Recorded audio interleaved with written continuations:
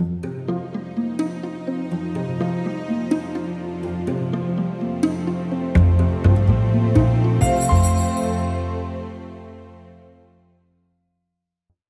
to the Clinical Consult, a podcast from the National Register of Health Service Psychologists, examining timely psychological trends and excellence in clinical practice.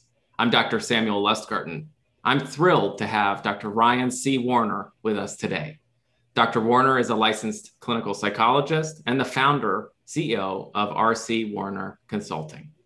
As a consultant, he assists teams to develop cultures of inclusion, leadership development, diversity training, and wellness enhancement.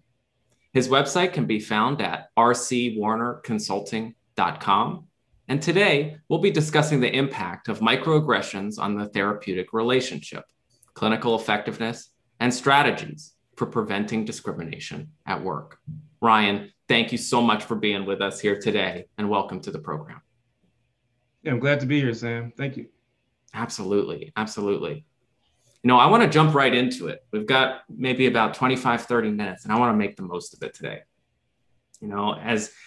As I listened to and had the opportunity to look back at your slides from a webinar that you gave for the National Register not too long ago around this very topic of microaggressions and unconscious biases, it made me think about my own childhood. As a white person, I grew up in highly segregated suburbs in Pennsylvania. Shout out to Pittsburgh, Mount Lebanon territory. And then I moved to a very white part of Colorado, a suburb of Denver. And somehow I sort of took away this very simplistic idea, that racism looks a certain way, that it has a physical violence traditionally against Black bodies. But over time and in training, but also I recognize that I've got more work to do. But over time, I recognized that this was pretty narrow. It was insufficient and in some ways contributed to that injustice. And I've been really excited to speak with you here today so that we can all expand our understanding. And recently, because of your webinar, I wanted to maybe expand on some of these topics and highlight them a little bit further around microaggressions and unconscious biases. There's so much to cover here. So I wonder if we can start with the basics. Could you share a little bit about what microaggressions are with our listeners today? Yes, so I would define microaggressions as subtle, covert forms of discrimination directed towards marginalized populations. So ultimately, when we think about microaggressions, the first thing that may come to mind are racial microaggressions. However, It's important to know that microaggressions could be related to other facets of identity and culture as well. There are gender microaggressions, microaggressions related to religious background, sexual orientation, et cetera. However, microaggressions was originally coined in, I believe, around like 1960. By a Black psychiatrist by the name of Chester Pierce. Have you heard of Chester Pierce before? I have not. No, tell me about it. Yeah, so he actually coined this phrase around 1960, and ultimately he initially defined microaggressions as Black-white racial interactions. They're characterized by white put-downs and done in an automatic, pre-conscious fashion. However, since that initial definition, it's developed, to other areas of diversity and culture as well. So I just want to put that out there that, yes, there are racial microaggressions, but there's also other types of microaggressions as well that can be impactful for certain populations. Yeah. And so I really appreciate you highlighting that piece and some of the origination of where these terms come from around microaggressions. I'm wondering, just so that I get a better understanding about it, what these tend to focus on or what they tend to sound like, just so that we're aware of what's micro about it, or what does that mean to be aggressive? So oftentimes we may think about initially like verbal microaggressions, right? You say something that is covert, under the surface, subtle. Microaggressions that I've experienced over and over and over again is, oh, well, you don't look like you have your PhD. Or people coming up to me and assuming that because I'm 6'4" and I'm a Black male with the athletic build, that Mm-hmm. I have to be on an athletic team or a sports team or a Mm-hmm. basketball player, right? Those are some examples of verbal microaggressions, but there's also environmental microaggressions.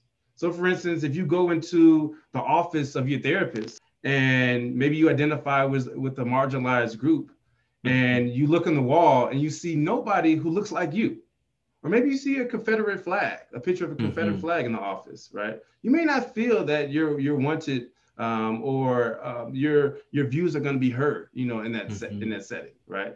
So it can be verbal, it can be environmental, it could be through policy, et cetera. But I just wanted to throw that out there as well, that it doesn't always have to be verbally conveyed. I think that's a really important point that you're highlighting, that the spaces around us, what's on our walls, what's in our offices can all convey some of these messages and potentially microaggressions, that they all are signaling something to those that walk in our offices. And in fact, Ryan, as you're talking, it even makes me think about the consequences of so many of those things on training too, and trainees that come through our graduate programs, and what kinds of messages they're receiving from faculty and professors and those that are in those offices too. Mhm. Yeah, the training, but also just look at the websites. I know when I was applying to PhD programs, maybe about, how long has it been? Maybe 6 years or 7 years ago. Sure. Uh, when I was applying, I was looking at these top tier universities, right? And they say that Mm-hmm. we really value diversity. We want all Mm-hmm. voices to be heard. But then I look at the images on the websites, and there was nobody who looked like me. And Wow. so, Wow. that can also, contribute to some detrimental impacts, especially for individuals who, do not feel that their voice, sometimes is heard, by certain groups, Mm-hmm. right? So what we put on our websites, the curriculum that we teach, in our programs, what we have in our walls in our offices as clinicians, there's a lot of different things that we should try to be more aware of, so we can create Mm-hmm. more inclusive environments for all people. Ryan, as you talk about even your own personal impact of receiving these remarks, microaggressions, I'm also thinking about in general for those that we serve as clinicians, when we walk into the room and we're working with all sorts of folks, whether they have marginalized identities or minoritized identities or not. I'm curious what we know about the consequences of moving about life, receiving these kinds of remarks, receiving microaggressions. What does this do? And how does this impact those we serve and the places we work? It's a great question. So I can speak on the personal aspect Mm-hmm. of it, and also, what literature and research indicates as well. So personally, just a few years ago, when I was going through various rotations within my doctoral program, I used to experience microaggressions on a frequent basis from my Mm-hmm. supervisors. Okay. Wow. Yeah. And one specific example, I remember one of my white female supervisors asked me, or she said to me one day, she said, "Ryan, I would never guess that you would be in this doctoral program." And I looked at her and I Mm-hmm. asked her, I was like, what do you mean by that? And she indicated, "Oh, well, there's not a lot of people who look like you in the program. So I would never thought that you'd be a PhD student." And when Wow. she told me that, at first I didn't know how to respond. Mm-hmm. But then when I experienced microaggressions over and over and over again, especially in my previous academic experiences, when I would go to these top tier universities and I'll sit in the classroom and I'll look around and I'll see no other Black males. And Mm-hmm. people will always come up to me and ask if I'm on the sports team, or, be surprised that I would tell them that I'm actually here on an academic scholarship and not an athletic scholarship. When Right. I receive constant facial expressions of surprise, Mm-hmm. I started to feel that maybe I shouldn't be here, Mm-hmm. or am I smart enough to be in this setting, right? Am I smart enough to continue, to be in these environments that don't feel that I'm wanted, right? And Mm-hmm. ultimately, that impacted my well-being. It impacted my motivation. It led to me questioning my abilities, right? And then that also motivated me though to learn more about how I can support others who look like me. So I started to do Sure. some research. I did some research studies and start to look at the data and say what does research show about the impact of microaggressions on marginalized groups. And what literature tells us is that when individuals experience microaggressions on an ongoing, like over and over again, then ultimately that impacts their well-being, right? That leads to higher rates of depression, higher rates of suicide, and leads to them having difficulty with retention in their workplaces, as well as in higher education institutions as well. So with that, there's data that shows that yes, this has an impact, but sometimes it's so subtle and it's subjective, right? So it's hard to identify at times as well. And there are evidence-based, empirically driven measures out there to be able to measure that, et cetera. But from our day-to-day, just in our workplaces and in the therapeutic settings, it's hard to sometimes identify. And I think that's what makes it really tricky. Right. And up until now, even though I know we've brought up the phrase of like unconscious biases, we haven't talked necessarily specifically around what that is. And I'm wondering how unconscious biases shape or change our clinical practices. How does that impact what we do? Yeah, so it's important to note that as human beings, we all have bias. And having bias doesn't make you a bad person, right? No one wants to be racist or sexist or discriminate on anyone's backgrounds, right? Especially as helping professionals, we all want to support, everybody, right? No matter what their backgrounds are and no matter how they identify. But I think that oftentimes, when we're not aware of that bias that we may hold or the preferences that we may lean towards, then that can impact our patients and our clients that we work with. Okay. There's actually a study that came out, I believe, in 2017, and it interviewed about 120 individuals who identified as Asian American. And I believe 70% of those participants who identified as clients in a therapeutic setting, 70% indicated they experienced a microaggression, whether that be a racial microaggression or gender microaggression, within the therapeutic setting within the past month of when the survey was administered.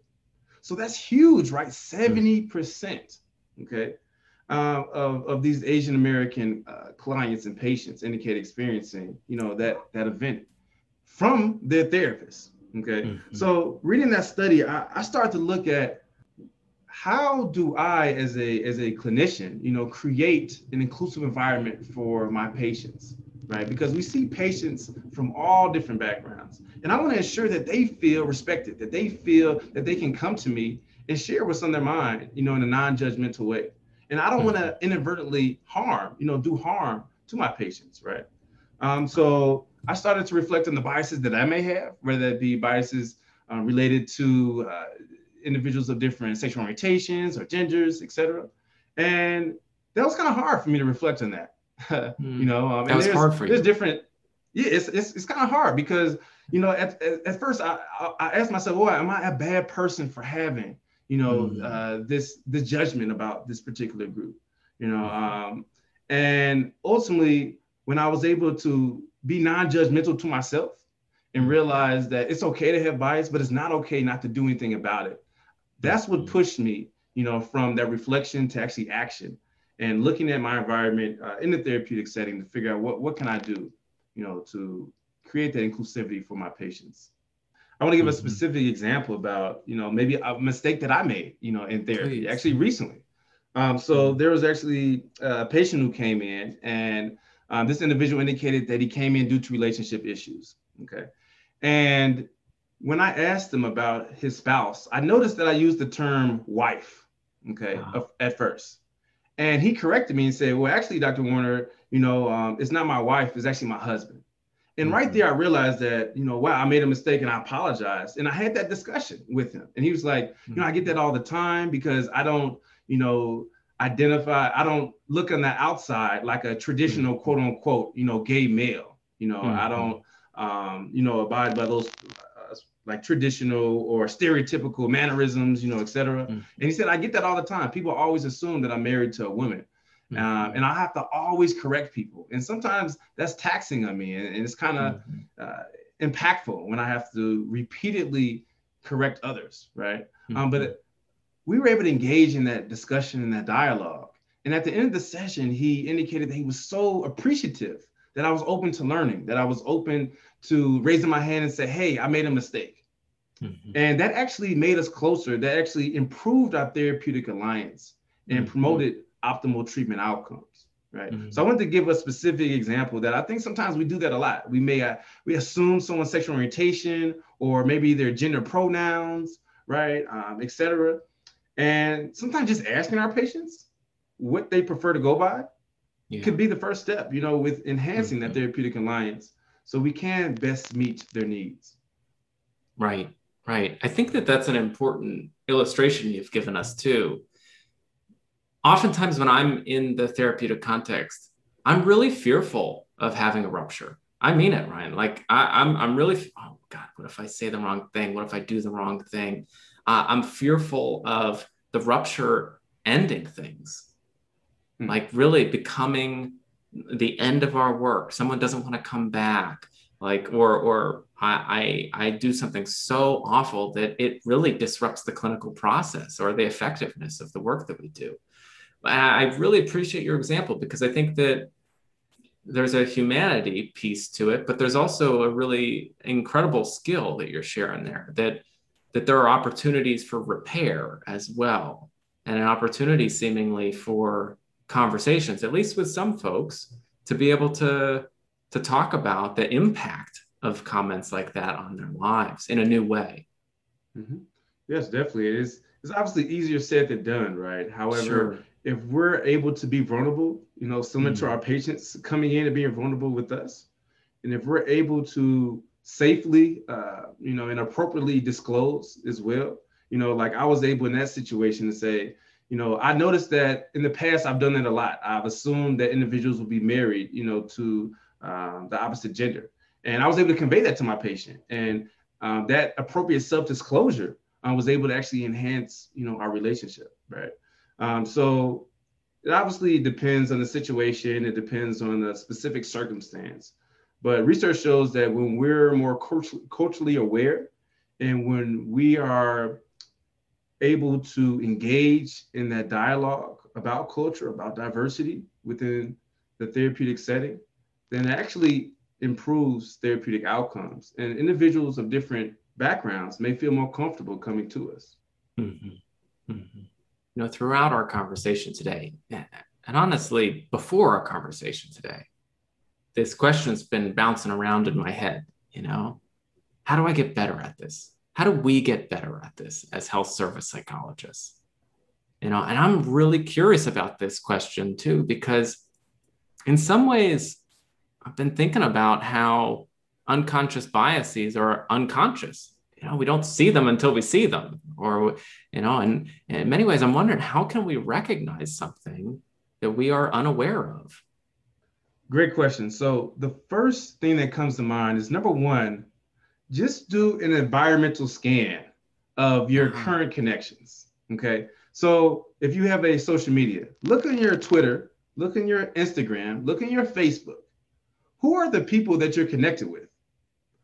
Are they people of the same background as yourself? Are they all health service psychologists? Are they all individuals with higher educational degrees? Are they all individuals who identify with your racial ethnic background? If so, then maybe it's time to branch out. Maybe it's time to connect with individuals of different backgrounds, right? Because as human beings, we obviously gravitate towards people who are in our in group, right? Who share very similar background as ourselves, okay? And however, that can at times impact our ability to learn from the cultures of others, okay? And in turn, contribute to additional bias that we may have.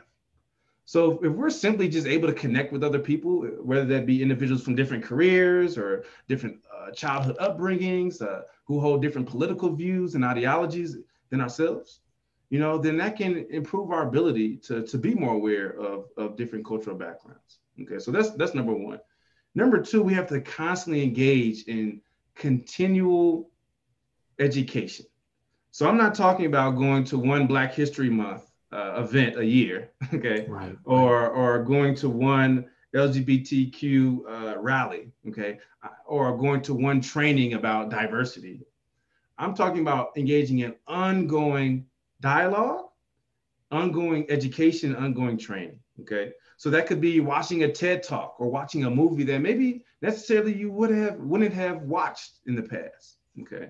Or, being able to reach out, to others outside of your in group, engage in dialogue with them about their cultural background, or maybe about a holiday that they celebrate that you may not be as familiar with. Being inquisitive and trying to learn from the experience of others can also be helpful as well. mm-hmm. And lastly, I have a specific systemic approach that we can implement within the therapeutic setting to improve our ability to feel more comfortable engaging in that dialogue with our patients. So I'm not sure if you would like to share it. Yeah, I would love to hear it. Okay, cool. Yeah. So this framework was actually created by Dr. Dana Crawford.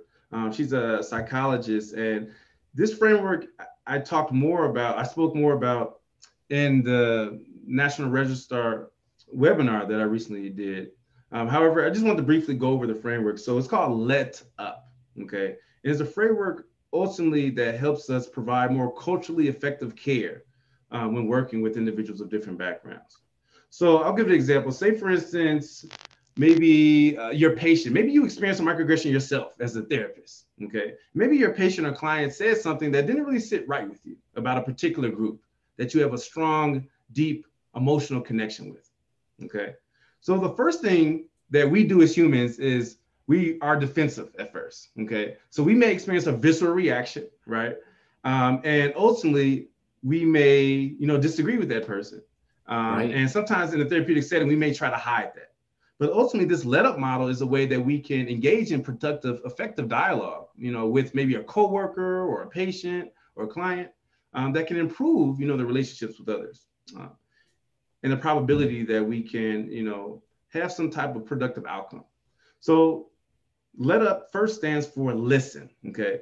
So when we experience that visceral reaction at first about a statement or maybe environmental microaggression that we witnessed or observed, we need to first listen. We need to first listen to not only the other person, if it's verbal, for instance, but also internal.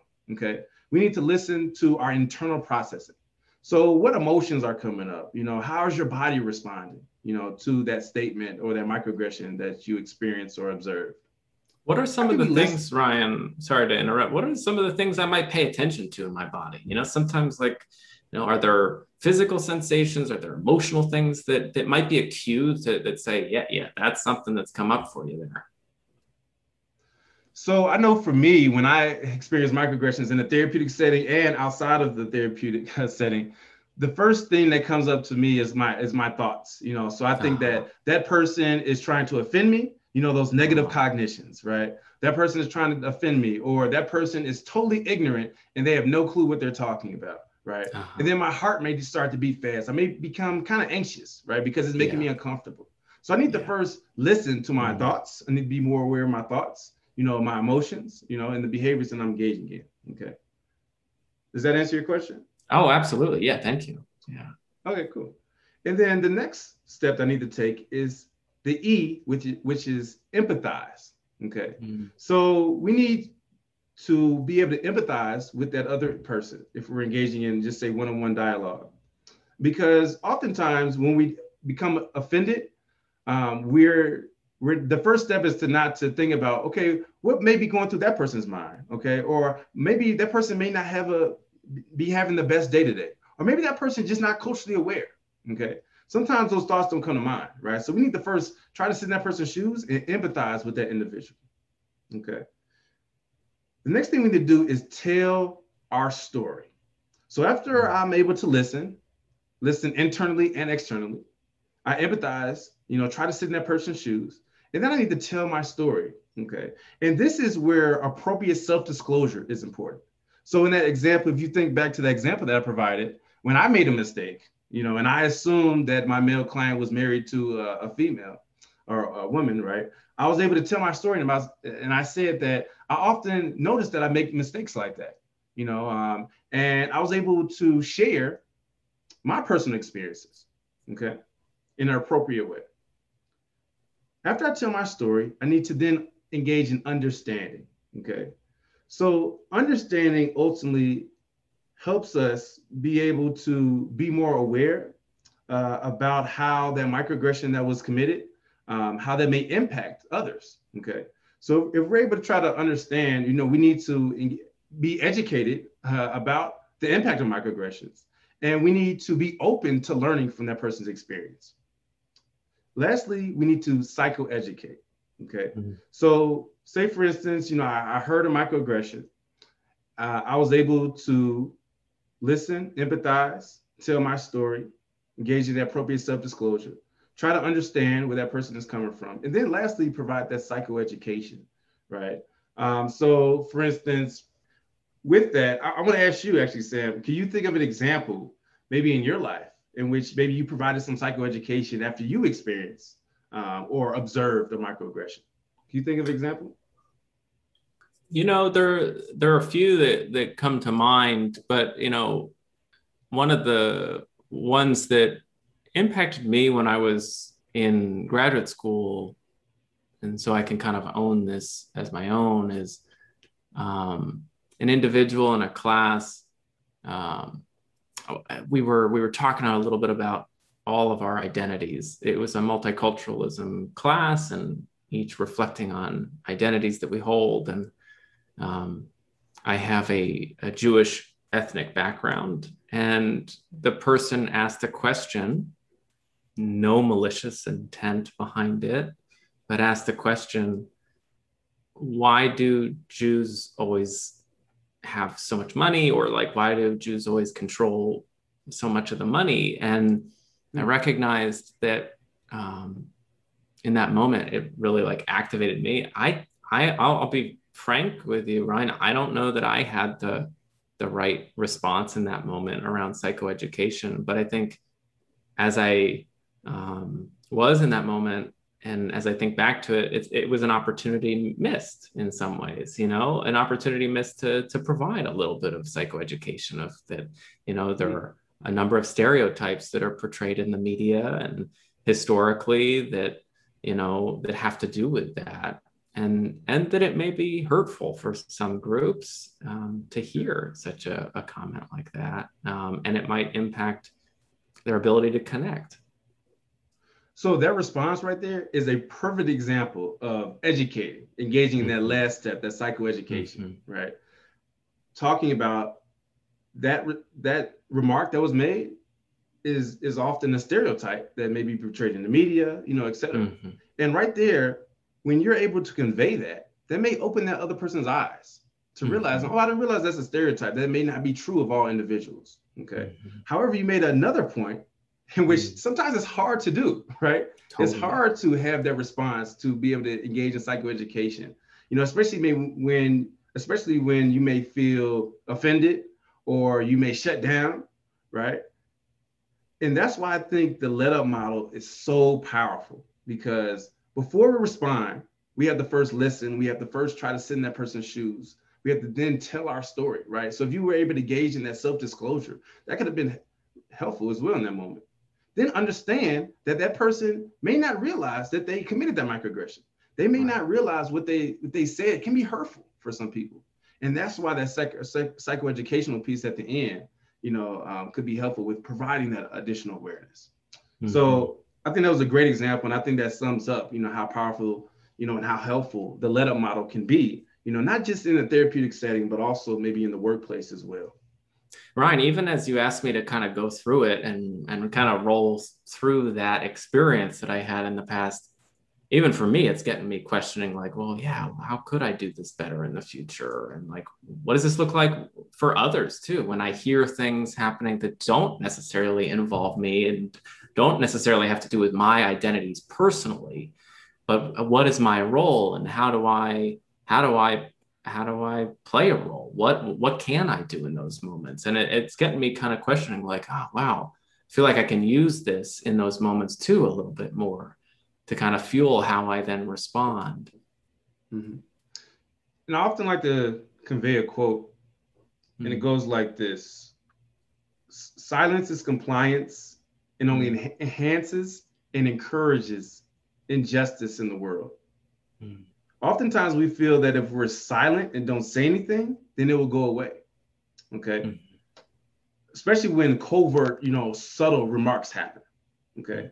But say, for instance, if you're out in society and you see someone being harassed, or physically abused, then sometimes we may feel that we need to stand up. We need to say something because it's overt. It's out there, right? Everybody sees it. However, we also need to do the same when covert remarks and covert environmental microaggressions may occur as well. Okay. Because even though it may not be so obvious, research shows that it still has significant impacts. Impacts on individuals' well-being, impacts on their self-esteem, leads to less productive therapeutic outcomes, right, et cetera, right? So it still does have an impact, but just in a different way. Yeah. So I just want to leave you with that as well, that yes, it's hard. Yes, there's a lot of barriers to speaking up. We can have a entirely another discussion about that. But if we're able to just first try to learn from that experience, if we're able to engage in continuous education, reach out to other individuals who may not be like us and hold different ideologies and beliefs than ourselves, then that's going to improve our cultural awareness so we can best serve our patients. Thank you so much, Ryan. As I think about this conversation today, it has flown by, and I so appreciate you disclosing with us and sharing a little bit about your experience, and also pushing me a little bit too today to get better at this, because I really want to. And I think we all have to be asking that question of, like, how do I get better at this? How do I do this better for our clients, for our colleagues, for those that are coming through our training programs as well? Thank you for taking the time to share your expertise today. But before we go, I just want to ask you one last question. Where can listeners go for more resources or even find out more about your consulting? Yes, so you can first visit my website at www.rcwarnerconsulting.com. You can also Google my information, Dr. Ryan C. Warner, and there should be blog posts and different podcasts that you can look into. You can also email me at rcwarnerconsulting@gmail.com as well if any questions, comments, or feedback come up. Great. Well, thank you so much, Ryan. And listeners, thank you for tuning in. I'm Dr. Samuel Lustgarten, and this has been The Clinical Consult, a podcast from the National Register of Health Service Psychologists. If you enjoyed this content, be sure to check out Dr. Ryan C. Warner's recent clinical webinar on unmasking microaggressions in a clinical setting, which is available on the National Register's website.